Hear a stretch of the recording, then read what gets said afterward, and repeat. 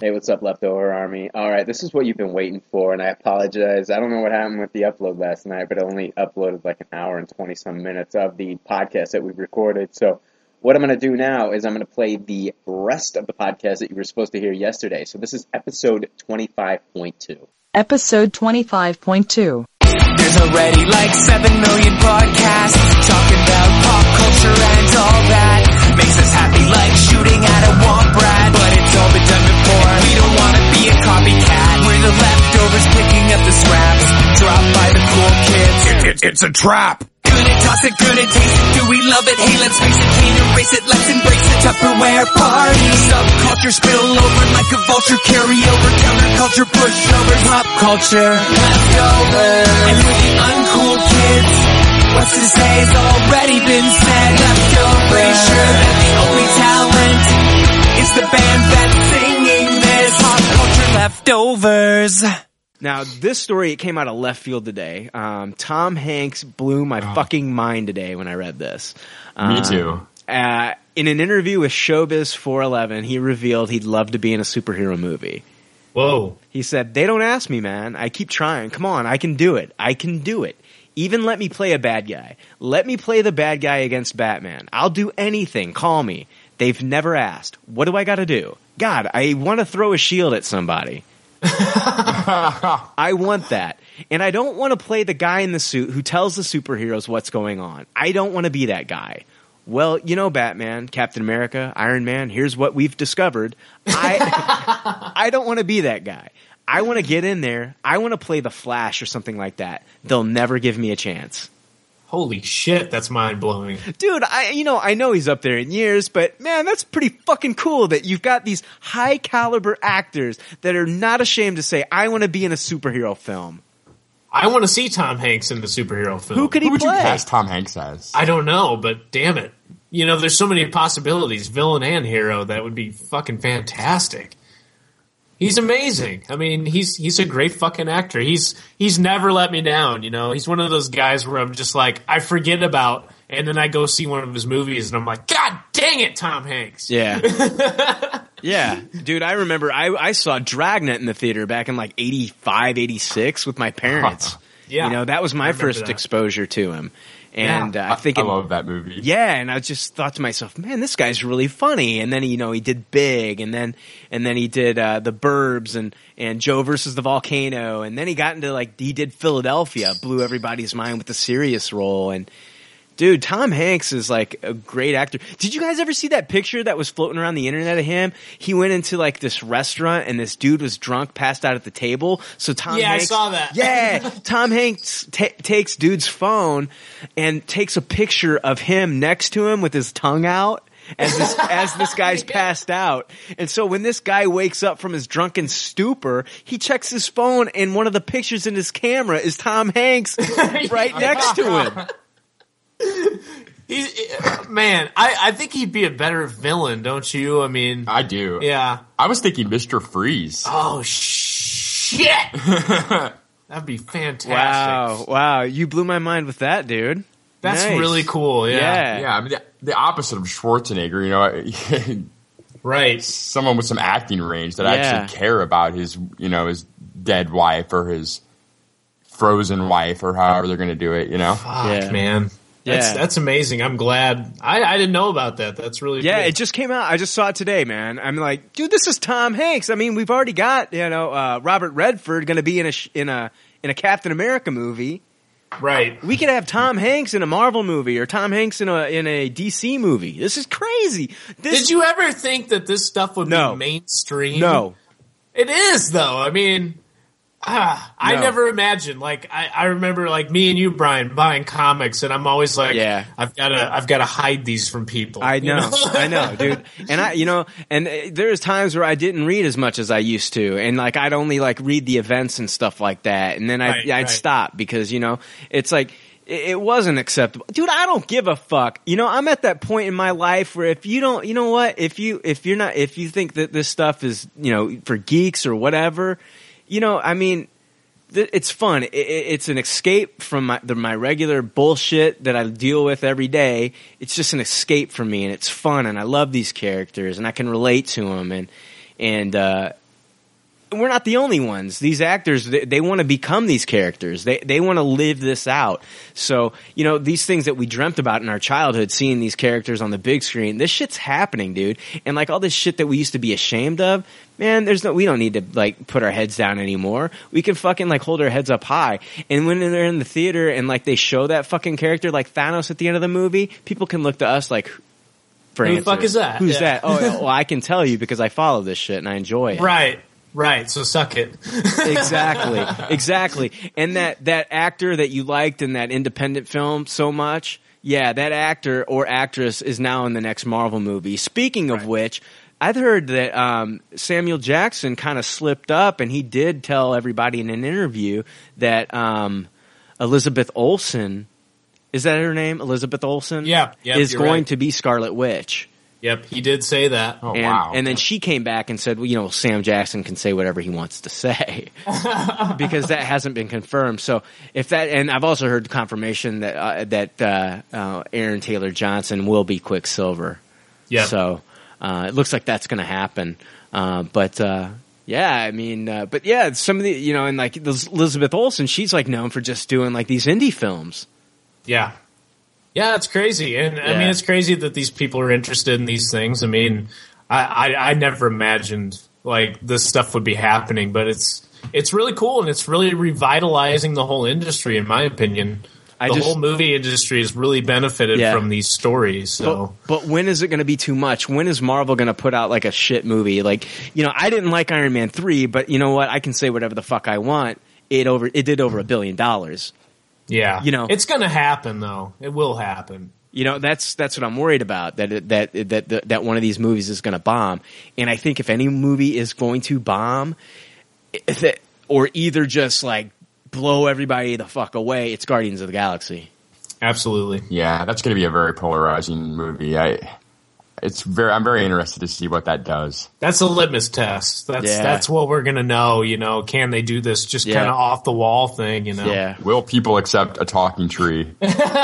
Well, he only has one line. Yeah, only one word. guys. I mean, they've got Vin Diesel in there, and he's got a huge following. We can say whatever the hell we want to about some of the movies that he's been in. You can say whatever, fuck Riddick. You can say, Fast and the Furious. I'm not a big fan of that franchise. Whatever. There are people that are.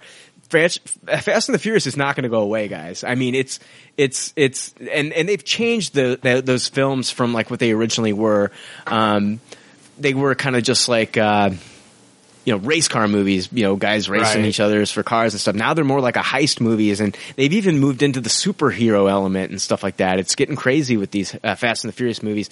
And big time actors are joining it. Kurt Russell's going to be a big part of that now, and Vin Diesel has a huge following because of Fast and the Furious, and so I think he might be able to pull some viewers into Guardians of the Galaxy. I think he is.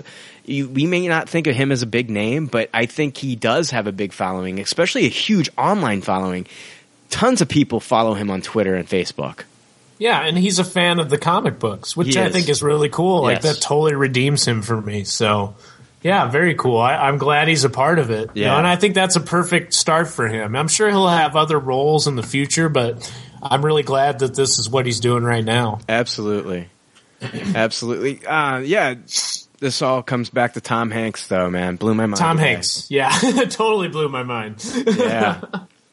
I want to talk a little bit about some Star Wars news. Jet Lucas, the son of George Lucas, sat down in an interview with Flicks in the City, and he revealed that George Lucas had already begun working on the new trilogy, saying, "We knew probably a year prior," referring to the purchase of Lucasfilm from Disney, that he had started writing and researching, starting his own little process. About a year later, when the idea of selling to Disney came up, it's nice because he's happiest when he's writing and doing something with his time.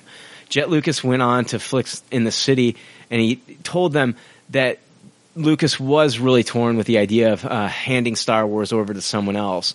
Yeah, as any parent watching their kid going to college would, he's constantly talking to JJ. So he's talking to J.J. Abrams, the director of Episode 7. Obviously, JJ was handpicked. He, meaning Lucas, is there to guide whenever he'll help, whenever he can. At the same time, he wants to let it go and become its new generation. Right. So I think that's a great thing. Yes. I mean, I don't know. I think it's really good that he's letting JJ do this. I think that, you always do kind of want to have the inspiration come from it, from George Lucas, but you want somebody like J.J. Abrams, some new blood in there to kind of like have him run with it. You know what I mean? Yeah, I mean, I agree, and I think no matter how good JJ is or what his reputation is or what he's done, I think as far as Star Wars is concerned, he's still kind of probably shitting his pants at times and wants to make that phone call. I need to talk to George and get his opinion on this. I don't think that's ever going to stop as far as that's concerned. But I don't think Lucas is going to be like hanging around on the set. I don't think. No, no. I don't think he's going to be there. I think JJ needs to this is his show. He needs to do it. I think it's good to have kind of like, George Lucas as that consultant, kind of like, Whedon with the Marvel Universe when we talked about, when they flew Whedon in to help Alan Taylor, the director of Thor: The Dark World, just finish some scenes, like, clean up some scenes in the movie that Alan was having some tough times with. Maybe that's what Lucas can do with JJ. Like, maybe just putting these two heads together can get some really cool shit done for this movie. Yeah, I agree. I'm happy about that. I mean, regardless of his missteps and misfallings with the prequels, I'm glad that he's kept it alive. And he obviously has a heart for this, and he has a passion for it. So I'm glad that Lucas is still involved in this capacity. Yeah. I'm very happy about it, and I wouldn't want it any other way. Jake, are you frozen in carbonite? What the fuck's going on over there? I still can't get over that he named his kid Jet. That like froze my brain. Your brain's frozen in carbonite. Yeah. Okay, the rest of you's fine. Yeah, I mean, I saw a lot of flack for that too. I saw a lot of people commenting that he was just a fucking moron. But I didn't listen to that stuff. For naming his kid Jet? No, just the Jet himself. I'm just messing. Kind of an idiot, but who, don't fucking do that shit. That's stupid. Isn't Jet the kid that he created Jar Jar for? Because that's what Jet called cars was Jar Jar, and that's where the name came from. Oh Jesus, that's a stretch, but yeah. Maybe. I just read about this too. It's also Star Wars. I've got a couple more Star Wars stories. The actor Anthony Daniels that played C-3PO in all 6 of the Star Wars films, he was asked by a fan at New York Comic-Con about him being the only actor to appear in all 6 Star Wars movies and possibly 7, and he may have spilled the beans that he's in fact returning for Episode 7 when he responded by saying, "Yes, I am the only actor to be in all 7 because I feel Daniels started, but then swiftly backtracked with 6. Whatever." So he said, "I'm the only actor to be in all 7," and then he backtracked and he said 6, and he goes, "Whatever." I know him well enough to know that he did that very much on purpose. Okay. That's very much the kind of humor he does when you talk to him. He knew that Mickey Mouse had his ears open that day, so he's got to be very careful about what he says because he doesn't want to. You know what I mean? Disney's keeping this all kind of under wraps, man. But I can't wait until we finally get some real concrete news. Did you guys hear that fucking Harrison Ford's like almost denying that he's not sure if he's going to come back for to play Han? Episode 7? Absolutely. Yeah. Guys, are you talking about the Benedict Cumberbatch and him episode? Okay, Benedict Cumberbatch. Him and Benedict Cumberbatch were on a late night talk show. It was for Graham Norton over in England, and they were asked about it straight out by Graham Norton, and they both kind of acted really coy and like, what are you talking about? And you could kind of tell that they both pretty much had talks, at least with maybe Kathleen Kennedy or JJ about coming back, about joining the movie. You could just tell they're kind of like smirking and smiling at each other, and is that what you were talking about, Jay? Yeah, I mean, and you watched it, I'm assuming. Yeah, too. I watched it, yeah. Do you almost see the resemblance, like with Cumberbatch and Harrison Ford, that he could almost be a young Solo? You know what I mean? Like an Offspring or Offspring, definitely. I thought you were talking about like doing a solo film. No, Okay. not No. Han Solo. I was watching that. I'm like, he kind of looks like he could be fucking the Right. son of Han Solo. You Yeah. know, it was kind of weird. It was a very weird interview. Like you said, they kind of Harrison Ford kind of played it off like, no, you know, this isn't happening. Right. Like he just kind of made a joke of it. You know. For a while there, I was hoping like, okay, if they're gonna have a young Han, I was like, man, I hope it's Taylor Kitsch because I liked him in Right. Friday Night Lights, and then he just had two stinker movies with the John Carter. I liked it, but not a lot of people did, and it didn't do well in theaters, and it bombed financially, and that was Disney, and Disney doesn't forget, I'm sure. No, they don't. And It I was a liked good it too. movie, too. Yeah, I liked it, too. I did too. And then, you know, he bombed in Battleship. So it's like, man, Taylor Kitsch got these, you know, I was thinking like he would be a really cool, you know, young Han Solo. He was a badass as Riggins in Friday Night Lights, and he's that he was that kind of like in Friday Night Lights. He was that guy on the team that, you know, could go out the night before, drink a ton, the next day be hungover, and still fucking, you know, tackle who he needed to tackle and just kick ass in the game. And even though he was a fuck up, you were still rooting for him. And so, like, I was like, man, he could really play Han Solo's son. And that kind of got, you know, taken away from me with even his Gambit role. They kind of fucked him on that. They really did. Yeah.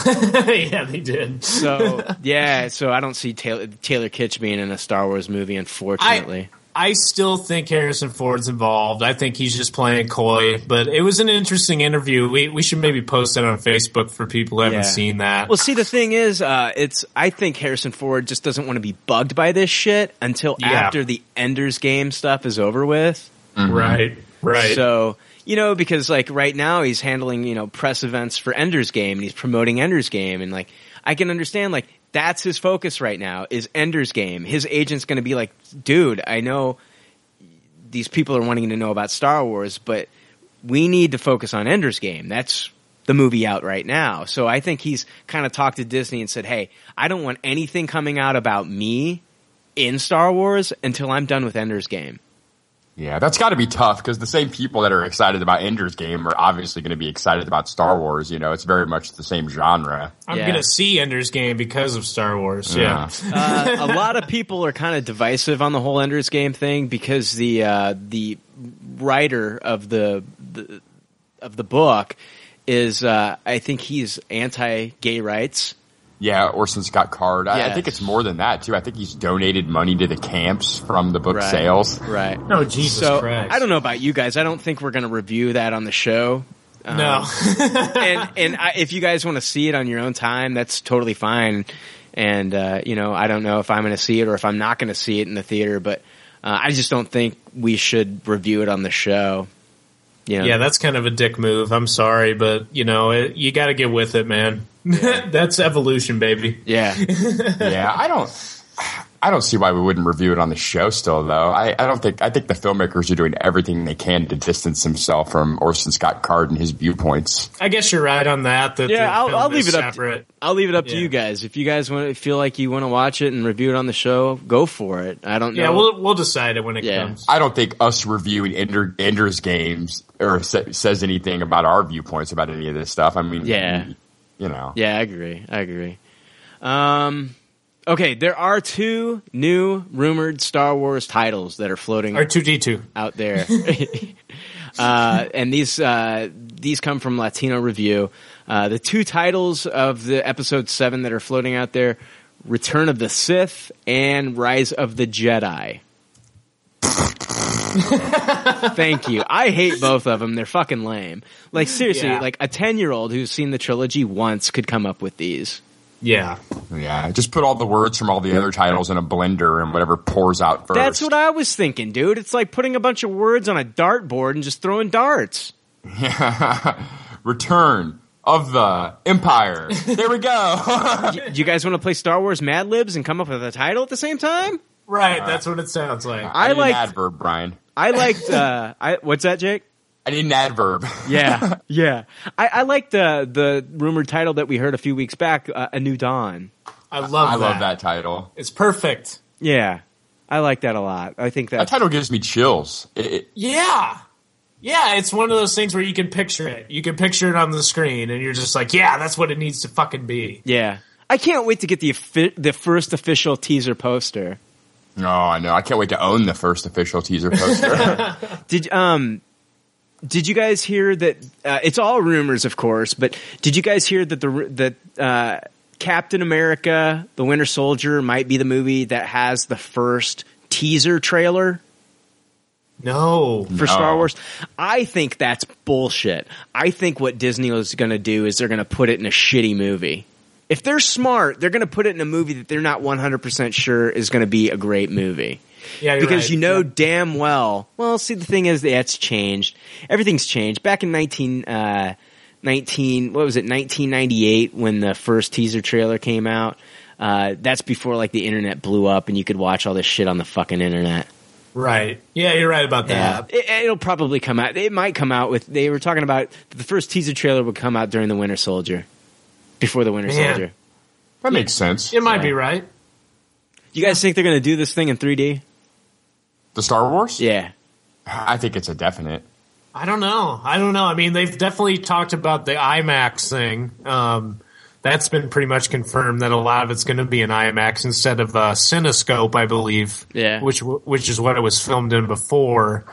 Yeah, I don't know. A lot of people are already upset about that. So I'd be happy with IMAX. Well, I don't really need a 3D Star Wars, but I feel like the re-release of the other movies in 3D is pointing towards that. I guess that would signify, yeah. Yeah, because they stopped making those other movies in 3D. They only did Phantom Menace. They were going to do the movies every year.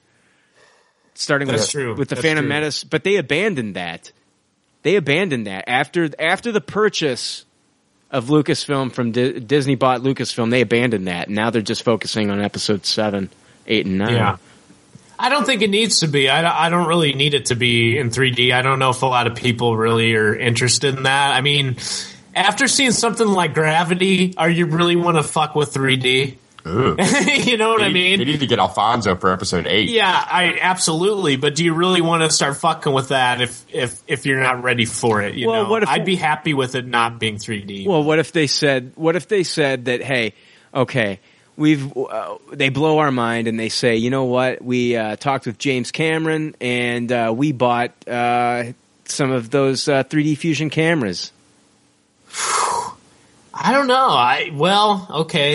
Okay. Yeah, because Avatar was great. Right. So, yeah, I guess. I don't think it'll happen because, like, look how long it's taken those movies to come out.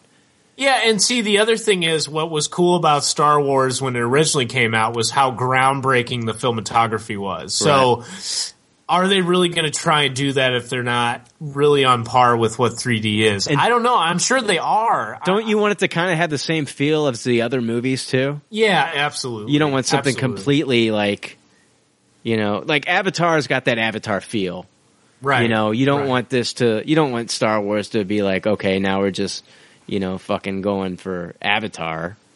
Yeah. And you know, they talked about, you know, really using a lot of realistic elements in this like they did with the first films rather than having it so CG'd. Yeah. So I'd be happy with it being that and that being good rather than like, oh, we've got to fucking do this in 3D now. Yeah, it's almost too much. It's like, okay, we've got to have a perfect blend of like practical effects and CG. Oh, and now on top of that, we're going to be filming it in 3D with a 3D fusion camera. Yeah. And on top of that, we're going to be, IMAX, and on top of that, we're going to, it's just, and hell, why not just, film it at 48 frames per second too? Right. Like The Hobbit, It is Star Wars, though, and when I think of Star Wars, I think of pushing the envelope. You're right. When Episode 1 came out, nothing looked anywhere near as good as that for 4 or 5 years, Yeah, but... Oh, man. Well, then again, let's think about the last Star Trek, which I thought was very visually stunning 3D. I thought it was really well done 3D. So, I don't know. I mean, I thought Abrams did a really good job with that. Besides the excessive lens flare, I think the 3D was fucking fantastic for the last Star Trek. So, I don't know. I don't know what they're going to do. Yeah. I can't wait for the announcements to start happening because they know kind of like what they're going to do. They're just waiting for the perfect time to announce everything. And I think a lot of it like goes back to what I said, with Harrison Ford and Ender's Game and some of these other actors that are working on other things. They don't want this Star Wars to take precedent because it will. It will. I mean, if Disney doesn't want Star Wars to overshadow Avengers 2 either, That's true. That's true, which is probably why they're moving it up possibly to December. They're pushing it back to December. I heard that, yeah. So, yeah.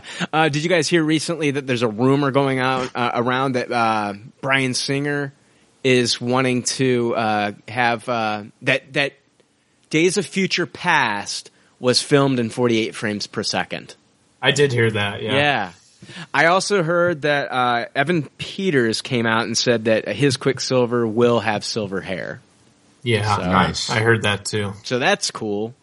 I wouldn't mind seeing that Days of Future Past in 48 frames per second. I actually enjoyed the 48 frames per second when I saw The Hobbit. Absolutely. So, didn't you have to go to a special theater to see it like that? Yes. I did. Yes. I just went to my normal IMAX theater to see that. I don't know. Maybe I guess that's not at every theater at this point. Yeah, not all of them show it at the 48 frames per second. It was well worth it, though. You could see every detail like crystal clear, and I really like that about The Hobbit.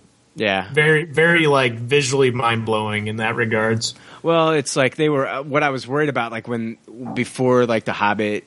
Before I actually saw it, like the teaser trailer and everything like that, is like, is it going to look like a freaking soap opera? Is that how it's going to look? Is it going to look like watching a soap opera on your LED TV at home? Yeah, too real. Yeah. I know a lot of people had that complaint about The Hobbit. They said it was almost too like you were seeing them play this out in a CG environment. But I really enjoyed it. I got lost in it. So I guess it might be different for everybody. It's something that people need to get used to. Yeah, I agree. I don't know. I think we've run on quite a bit. I think we did quite a bit. I don't know if we have enough time to do New York Comic-Con news this week. I think we'll save that for Sunday. It's just in a few days anyway. Yeah, that's cool. But we can talk about the New York Comic-Con news. I'll keep my notes for that. But I'm glad we got to record something tonight. Did you guys want to talk about anything else? I don't know. We're still going to talk a little bit of Walking Dead. Oh, fuck, Walking Dead. Yeah, we're going to talk about Walking Dead. I got you. I'm carrying you. No shit, man. Gosh, both of my legs are broken. Fucking quadriplegic over here. You better. Yeah, let's. We'll take a little break. We'll come back. We'll talk Walking Dead. All right.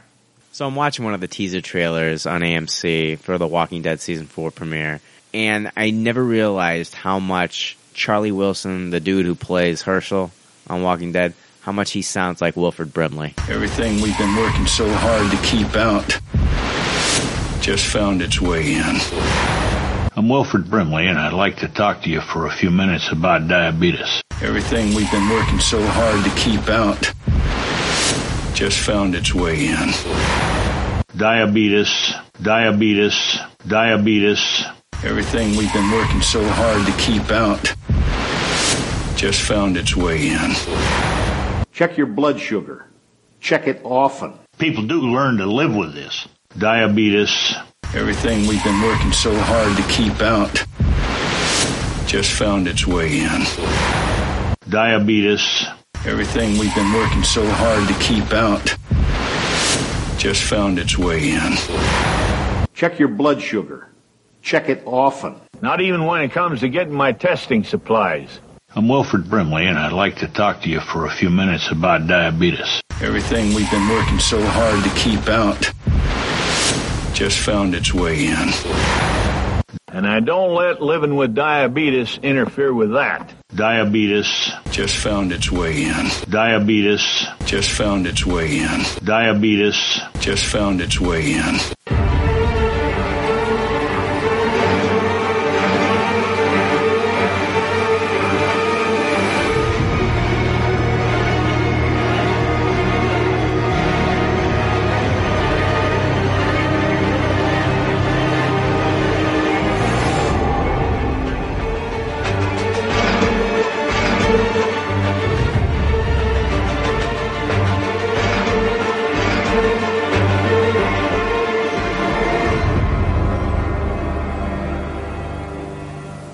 diabetes.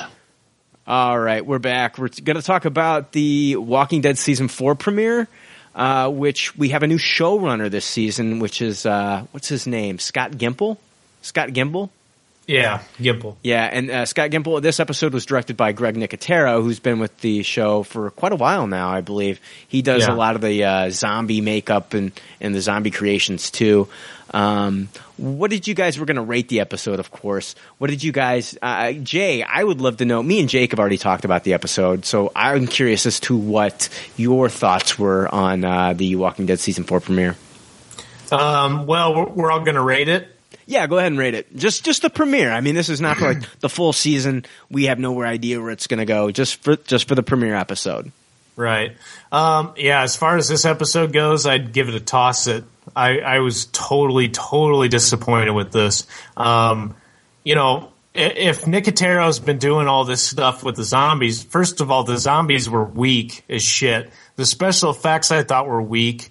I don't know if that was because of the special effects department or if that was because of the way that they filmed it. It was way off pace for me. Like it was like an ADD episode of Walking Dead for me. I went back and, you know, I haven't had a lot of time to like watch anything or do anything the last couple weeks, but me and my girlfriend have been rewatching the last couple seasons. And even though, you know, like the last season wasn't my favorite season, it still had a very visually stunning way about it. It still kind of had that feel that you got from like the first season or the second season.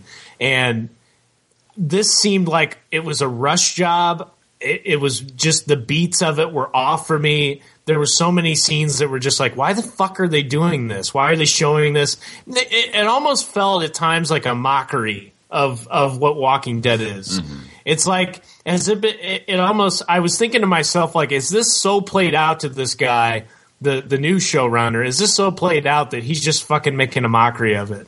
And I was, you know, like I don't have cable, so like we really struggled to find this. Like I couldn't find it on AMC, you know, the release night.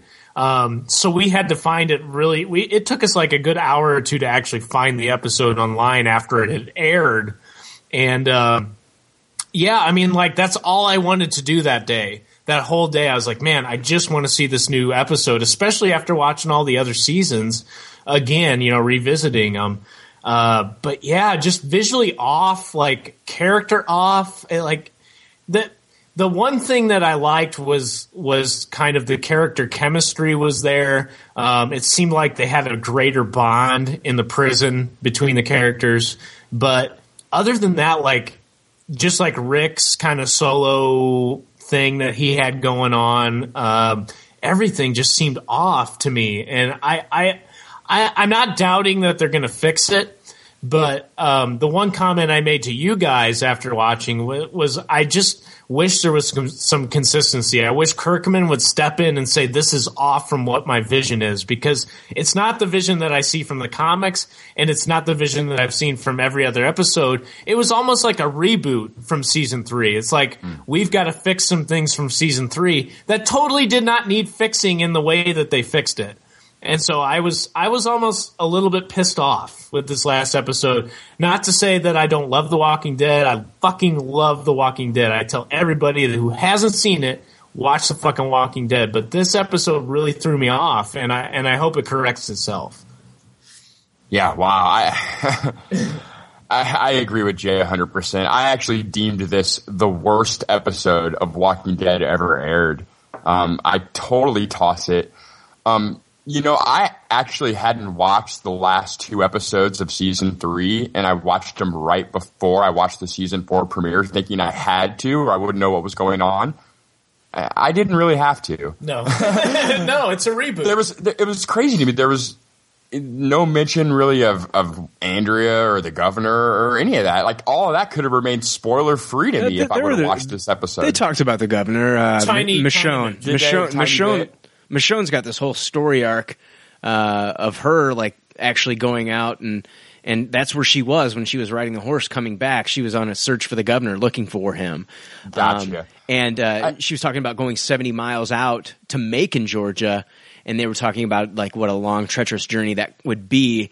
That she, of course, meet a lot of walkers, and you never know who she's going to run into. It's too far away, and so that's her whole story arc. It sounds like this season is her, tracking the governor. Gotcha. Well, and another thing is, I feel like the job of a season premiere is to get me excited for the entire season. Right. To present the themes of the season, kind of just give me an idea of what's going to happen a little bit. And this felt like episode 10 of a season.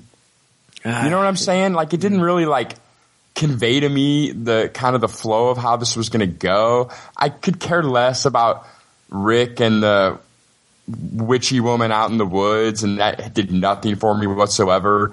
Too much focus on the relationships, I thought, this episode. I thought McCone was way out of character. I think she smiled more in this episode than she has in the entire comic book series itself. Yeah, they lightened her up. Some time has passed, between... That's true. They're comfortable. Some time has passed, and I think that I did enjoy the fact that, when she did finally come back, Carl was upset that she left so soon. I think she and Carl have formed a bond, with her.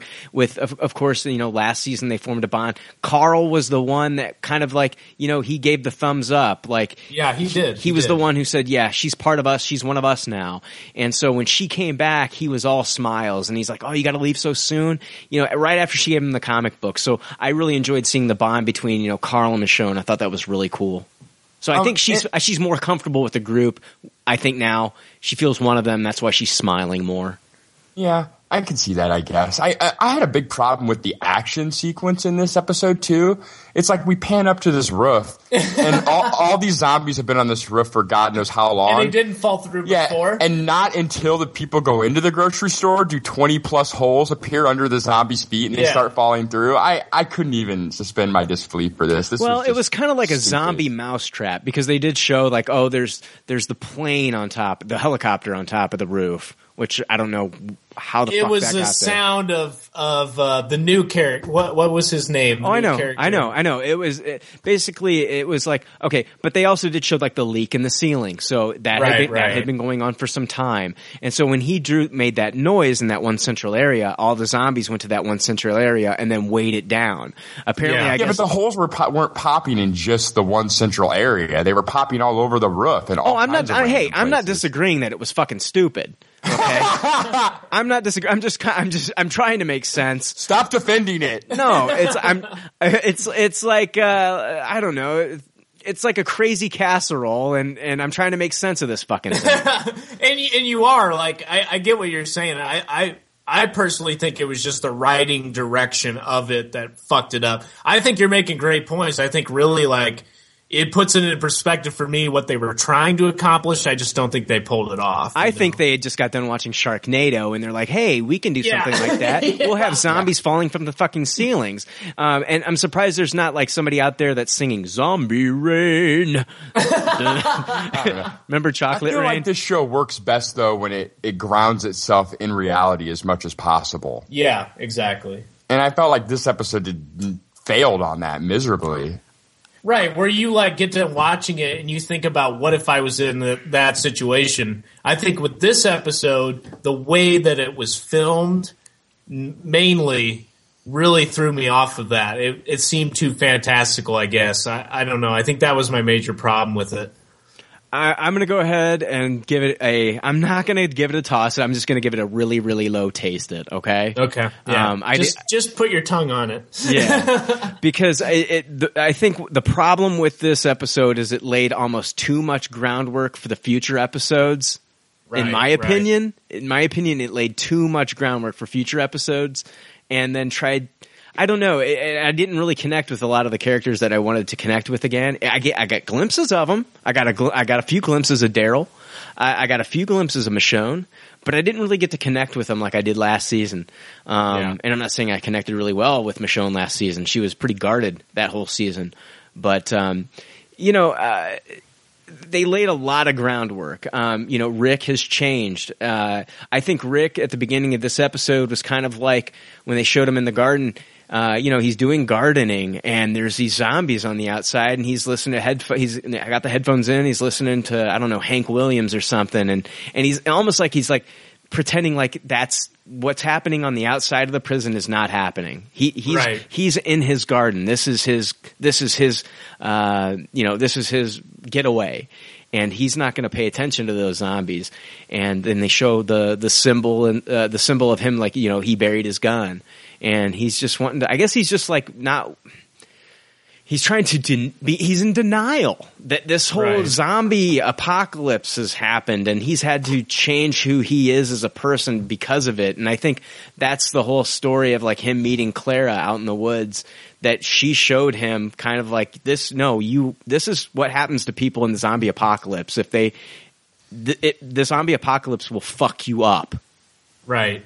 And I think, not to interrupt you, but just on that point, I think what I learned from season 3 about Rick is that if Lori hadn't died, he might have become like the governor. And I think what this episode is kind of showing is kind of he's still conflicted with what his place is in all of this. You know, what extreme does he need to go to? Should he ignore it? No, probably not.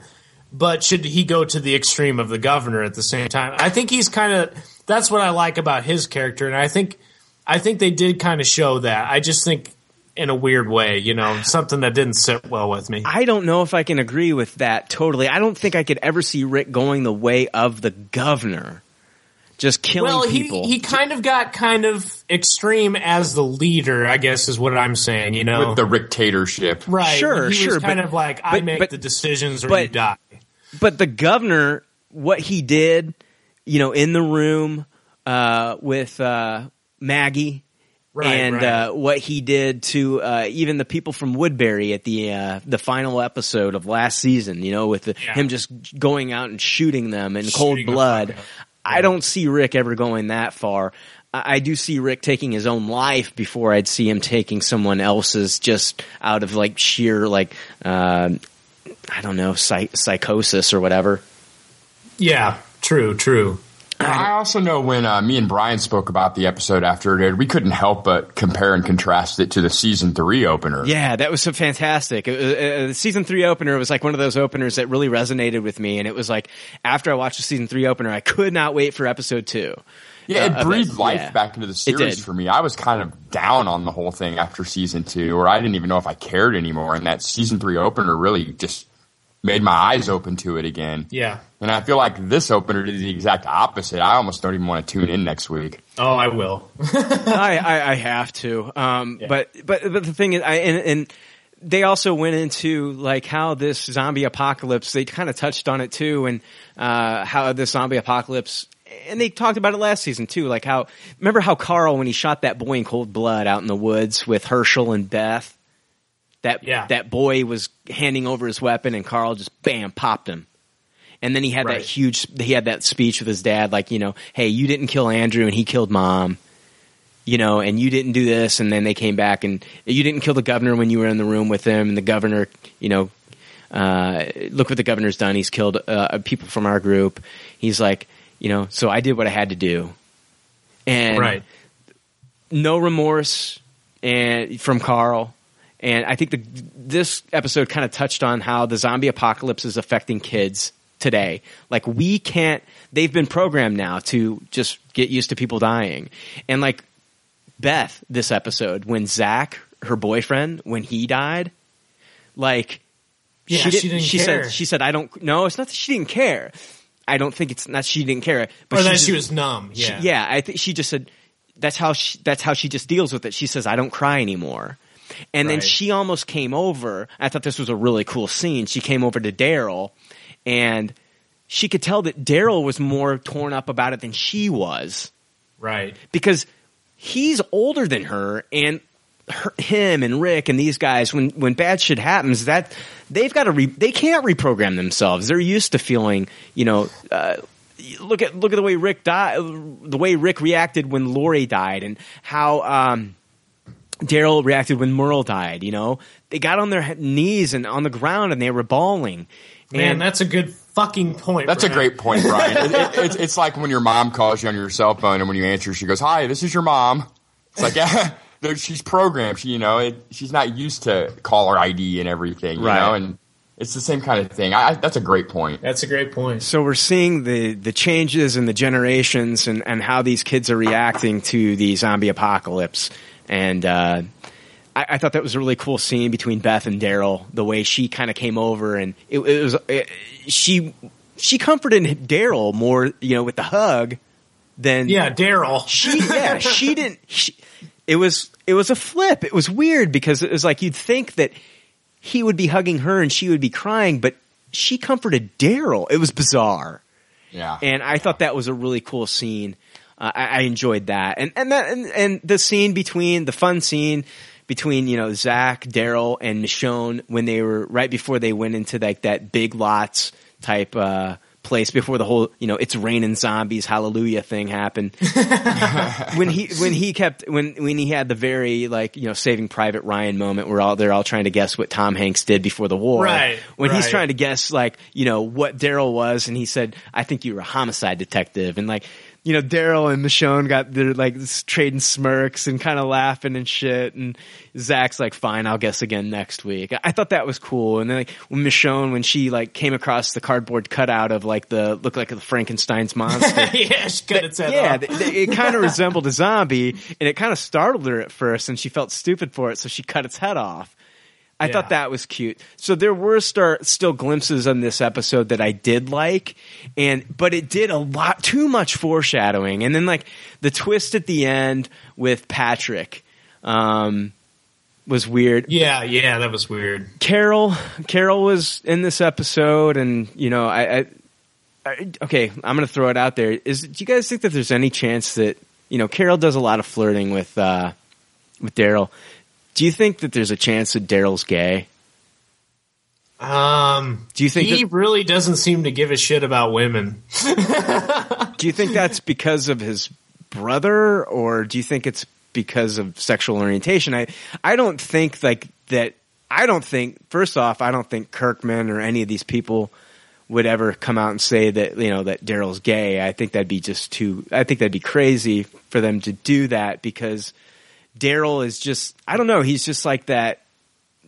When I see him, I don't think that he's gay, but just the way he acts around Carol, you think there'd be more of an attraction. Yeah. Yeah, that relationship has seemed odd for me since the get-go. Yeah. It's highly possible, man. I mean, I wouldn't put it past it for that to be revealed later on. That's a good point. I never really thought about it, but you've definitely got my brain turning on that. I don't know. Yeah, maybe. It's Carol, when the first season, she was like this, battered, abused woman from your Lifetime movie, she was like, but now she's gotten stronger and she smiles more, and she's. You would think he'd be more attractive. Yeah, to and that. she's really pretty when she smiles. So it's like, right. You think that, all the time that they spent together, that Daryl would be attracted to her some way, and that hasn't happened. It's kind of bizarre. So I just thought I'd throw that out there. That's a very interesting point. You don't think that off camera that has happened? Because I feel like they've hinted that it has. No, I haven't Her thought calling about that. them pet names and stuff. You don't think that they've done the business off camera already? No, I don't. I don't. Think so. I don't. I think she does that to get a reaction out of him. And she, you know what I mean? I think she just does that to get a reaction. Because she did it last season too. It was little nudges and flirts here and there, and I think she does it to get a reaction. And she's, maybe it'll be reciprocated one of these episodes. I hope it does. If anything, their names rhyme. So yeah, you do. It is kind of one of those things where it's like, would you guys just get together already? Yeah, throw her a bone, Daryl. Yeah, it's like. It's like Angela and Tony from Who's the Boss. Would you find just fuck already? Yeah. Mulder and Scully, Yeah. And it is so, God, man, it is so unlike his character to not jump on that. If he was a straight male, you would think that he would have, it's the end of the fucking world. What options does he have? They're living together. Why? Man, that's such a good I think everything he's loved, though, may have died. So that's true. Maybe he's scared to. You know what I mean? Maybe he doesn't. Yeah, maybe he just doesn't get close, and I think we've seen that too. So yeah. Damn, dude. It makes me want to rewatch that fucking episode. So I don't know. Not me. I don't know. Maybe I will taste it again. I do a podcast on, this kind of shit. I did watch the episode twice, and I try to read between the lines and try to notice things that I didn't notice before. What did you guys think about the hint? And this is from the comic books, but there is a council now. And the council, it sounds like it's been made up of, is Tyrese in the council? No, I don't think so. Okay, I think it's Sasha, Rick, Daryl, Carol, Maggie and Glenn, Herschel, yeah. Daryl is the head of the. I think isn't Daryl like one of the head? Isn't he like the head of the council? I don't know. Yeah. I didn't catch that. Yeah, from that. I don't know. Yeah, but I think that they need to delve a little bit more into the council and things like that. I don't know.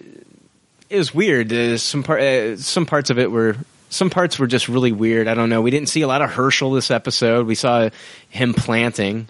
And, with his leg. Right, exactly. Yeah, I just think I think they tried to make a lot of good points, and I think there was a lot, like you're saying, there's a lot of meat in there, but I think it was the way that they did it. The pacing was crazy. It was all over the place. It really was. Yeah, it was really ADD. You never were. This? Yeah, you never were in one particular area for a long time, and it's like I want to get reacquainted with everybody, and we're jumping all over the place. Yeah. Okay, Tyrese is now seeing this chick. What? Right. Okay.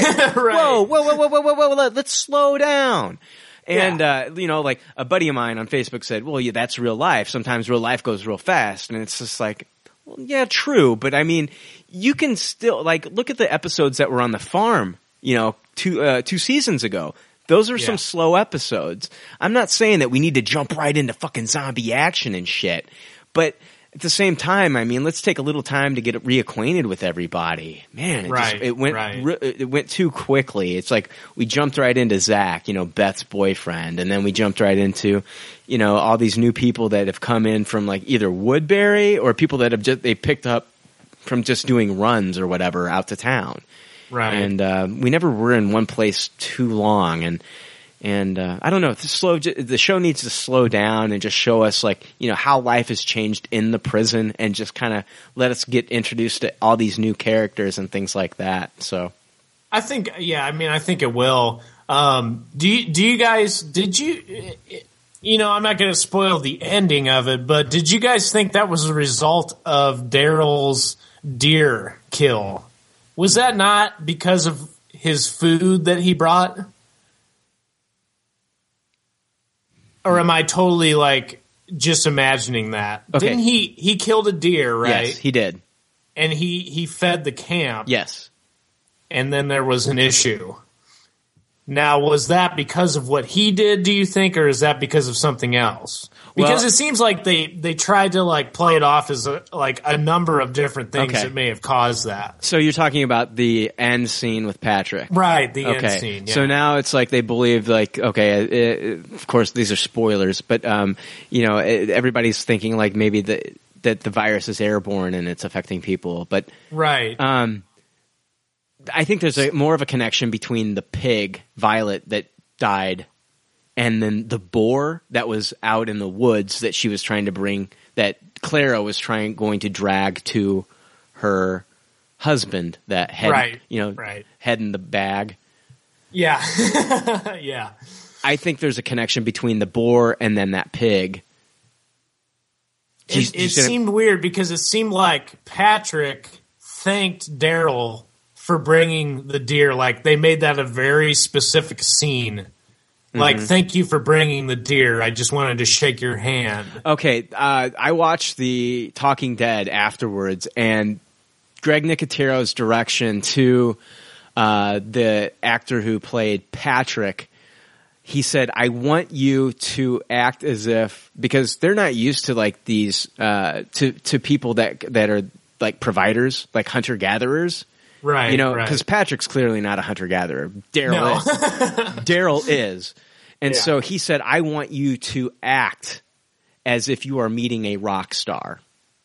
Okay. So he was all this reverence, at the same time excitement, he's meeting an idol, this rock star. You know, it'd be like us meeting like the Beatles. You know what I mean? Yeah. Okay. Yeah. I didn't know if they like threw that in there for you to pay attention to necessarily because of the ending, but they also had the pig and the boar. So yeah, I didn't know. Yeah, I guess that stuff is going to be revealed in future episodes, and I'll be watching. But I like that. Yeah, I like that. I am more excited after watching American Horror Story this season for the next episode of that. They killed it on that premiere. Yeah. So yeah, I mean, I'm hoping it gets better. And it's just unfortunate that the show keeps getting different showrunners every year. You know, we had Frank Darabont for the first season and the first half of the second season. Then Glenn Mazzara took over, did the rest of the second season, and then the entire third season. And then AMC didn't want to pay Glenn Mazzara more money to come back and do the third season. So then they get, Scott Gimble and they kept Greg Nicotero, and now they're doing the show. And it's just, come on, let's get some consistency. I mean, it just that's what it needs. Yeah. And I really think Kirkman should step in there and say, hey, I'm not going to be asleep at the wheel with this thing. And I don't know his involvement necessarily, but I get the feeling that he's kind of letting it go. You know what I mean? Yeah. And he's not as involved as he was with the first and second and third season. I feel like every new season he kind of slips out of the picture, and I think they need him there to be like, look, quality control. This isn't what I'm picturing with this, because even though I had fun watching it, but at the same time, it was not anywhere near any of the other episodes I saw. And for a season opener, that's a big deal. Yeah, it has to strike you. That's the big thing. For a season opener, it was a letdown. Yeah. And after watching this episode, I couldn't help thinking, this show does not need a spin-off. The spin-off is going to be, it's official. It's going to come out. It's going to be 2015. Okay. Yeah. So I don't know if it's going to be based in Georgia or if it's going to be in or in another state. And I don't know if these two shows are eventually going to intertwine. I hope they don't. But it's I don't know. I don't think we need more Walking Dead. I don't. No, this is enough. Let's just have one good quality show. So right, focus on it. Yeah, don't dilute it and try to run two shows. Yeah. Hey guys, we still have. Don't we still have that Governor episode to look forward to this season though? There's two of them, right? Two yeah, governors. Two of them. Two Governor episodes. That'll be cool. I'd be interested to see that. So. Yeah, he's so great. I mean, God, like I said, I rewatched season 3, and I mean, he blows me away as a villain. He's one of those villains that you just fucking hate, and you love hating him because it's so good. He plays it so well. Yeah, he's so creepy. He's very creepy. Yeah. He's like an evil Elvis. I always think that when I watch him. He's like an evil fucking Elvis with one eye. And God, what a great villain. He just blows me away as an actor, and I want to see more of him. They don't need to overdo it. I think that's a good call to kind of keep him in the background in this series. Or in this season. I'm really appreciative of that move, at least. Right. Yeah. I'll be watching. But absolutely. All right. Hey guys, unless you guys had anything else to say, I think we'll wrap this one up. I've had a lot of fun this week. Yeah, it has been fun. Yes, sir. All right, and we'll be back. I think we're gonna talk about the New York Comic Con news next episode, and whatever other news stories come up, and I don't know. Oh, hey, I think the next movie that we're gonna talk about is going to be, of course, Thor. I think that'll be our next movie podcast where we'll focus completely on Thor. I think that'll be November 8th when that movie comes out. So. We'll definitely be reviewing Thor: The Dark World. I think the next movie I'm going to see in theaters, though, is fucking Bad Grandpa. Dude, it looks hilarious. I love those Jackass. It does look good, yeah. Those Johnny Knoxville movies slay me, man. I love John Knoxville. Yeah, he's great. I think I'm going to go see that new Ridley Scott movie the second it comes out. Yeah, please. I'd like to hear a review on that if you do. Yeah, I'm kind of excited. I like going in with, the lights out, not knowing at all what the movie's going to be about, Yeah, that'll be a good one. Yeah. I think, and we're also been talking a little bit behind the scenes about at the end of the year having an end of the year award show. So basically we would give our awards out to our favorite, movie, favorite comic book, favorite, new comic book, favorite television show. So that's going to be one of the shows that you can look forward to at the end of the year. I think that's something we're going to be doing. Yeah, that'll be a lot of fun. Yeah. Jake, you're going to be giving your movie of the year to Man of Steel, if I'm correct. I'll be giving something of the year to Man of Steel. All right. So, hey, we'll see you guys next week. All right, bye. See ya. Love our listeners. Night. Bye-bye. Bye-bye. Bye-bye. What part didn't you understand? The buh or the bye? Bye-bye. I love that sketch. Thanks for listening to Pop Culture Leftovers. Congratulations. I don't know how you did it. I couldn't do it. You people need a t-shirt saying, I just listened to 2 hours of nonsensical crap. Anyway, if you'd like to reach the Pop Culture Leftovers cast, you can email them at comments@popcultureleftovers.com. You can also follow them on Twitter at PC Leftovers or like their Facebook page. They'd love to hear from you. They're all pretty sad and lonely. One of them is homeless, but I didn't say that. And as always, check out our website, www.popcultureleftovers.com. We've got great articles there. Comic reviews, movie reviews, television reviews. It's awesome. Check it out. And if you're interested in writing for the site, we definitely need more writers. So send an email to domesticateddave@gmail.com. And if David Griffin likes what he reads, he'll get in contact with you. And you can be part of the team. Remember, this is a non-paying gig, but it's a really cool way to have your voice heard. And we'd love to read your submissions. So get in contact with David. And thank you. There's already like 7 million podcasts talking about pop culture and all that. Makes us happy like shooting at a womp rat, but it's all been done before. And we don't want to be a copycat. We're the leftovers picking up the scraps dropped by the cool kids. It's a trap. Good and toss it, good and taste it. Do we love it? Hey, let's face it, can't erase it. Let's embrace the Tupperware party. Subculture spill over like a vulture. Carry over counterculture, pushovers, pop culture leftovers. And with the uncool kids, what's to say has already been said. Leftovers. Pretty sure that the only talent is the band that's singing this. Pop culture leftovers. Podcasts that are original and good have already been done before, so we should separate the wheat from the chaff. And we're the chaff, the crap, even though we're the shit. Woo! We're the leftovers picking up the scraps dropped by the cool kids. It's a trap. Good and toss it, good and taste it. Do we love it? Hey, let's face it, can't erase it. Let's embrace the Tupperware party. Subculture spill over like a vulture. Carry over counterculture, pushovers, pop culture leftovers. And with the uncool kids, what's to say has already been said. Leftovers. Pretty sure that the only talent is the band that's singing this. Pop culture leftovers. Pop culture leftovers.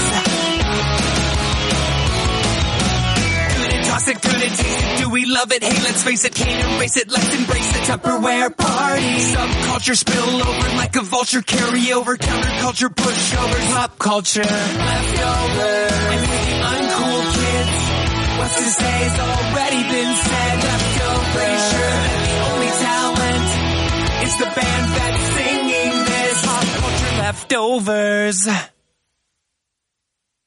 Hey, at the beginning of the episode, I teased that we're going to reveal the connection between the 2013 Alfonso Cuarón movie Gravity and the original 1968 Planet of the Apes movie. Now, this does contain spoilers for the movie Gravity, so if you haven't seen Gravity and don't want to be spoiled, then turn off the podcast now. You've been warned. At the end of Gravity, Sandra Bullock's character, Ryan Stone, returns to Earth in a Chinese space capsule, landing in a huge lake where the capsule sinks and she must swim to her freedom. She then makes her way to the shore. She grips the wet sand before getting to her feet. She's triumphant and reborn, a new person climbing out of the water, which is a metaphor for both baptismal rebirth and the course of evolution. What you may not have known is that Ryan Stone comes down in the same lake where Charlton Heston and company crash landed in Planet of the Apes. Gravity shot on the Arizona side of the border, while Planet of the Apes was shot in Utah, a more accessible spot for filming. Also, as a side note, for Doctor Who fans, the Doctor Who episodes The Impossible Astronaut and The Wedding of River Song were also shot there. So I just thought that was cool that the two movies were connected. Two of pretty much my favorite movies. I love the original 1968 Planet of the Apes movie as well. And if you like comic books, check out Planet of the Apes Cataclysm. It's a comic book that just came out last year and it just wrapped up. And it deals with the events, I think 8 years before Charlton Heston arrived to their version of the Planet of the Apes. So check out that book. And my cat is hitting my microphone. So, hey, we'll see you guys next week. Bye.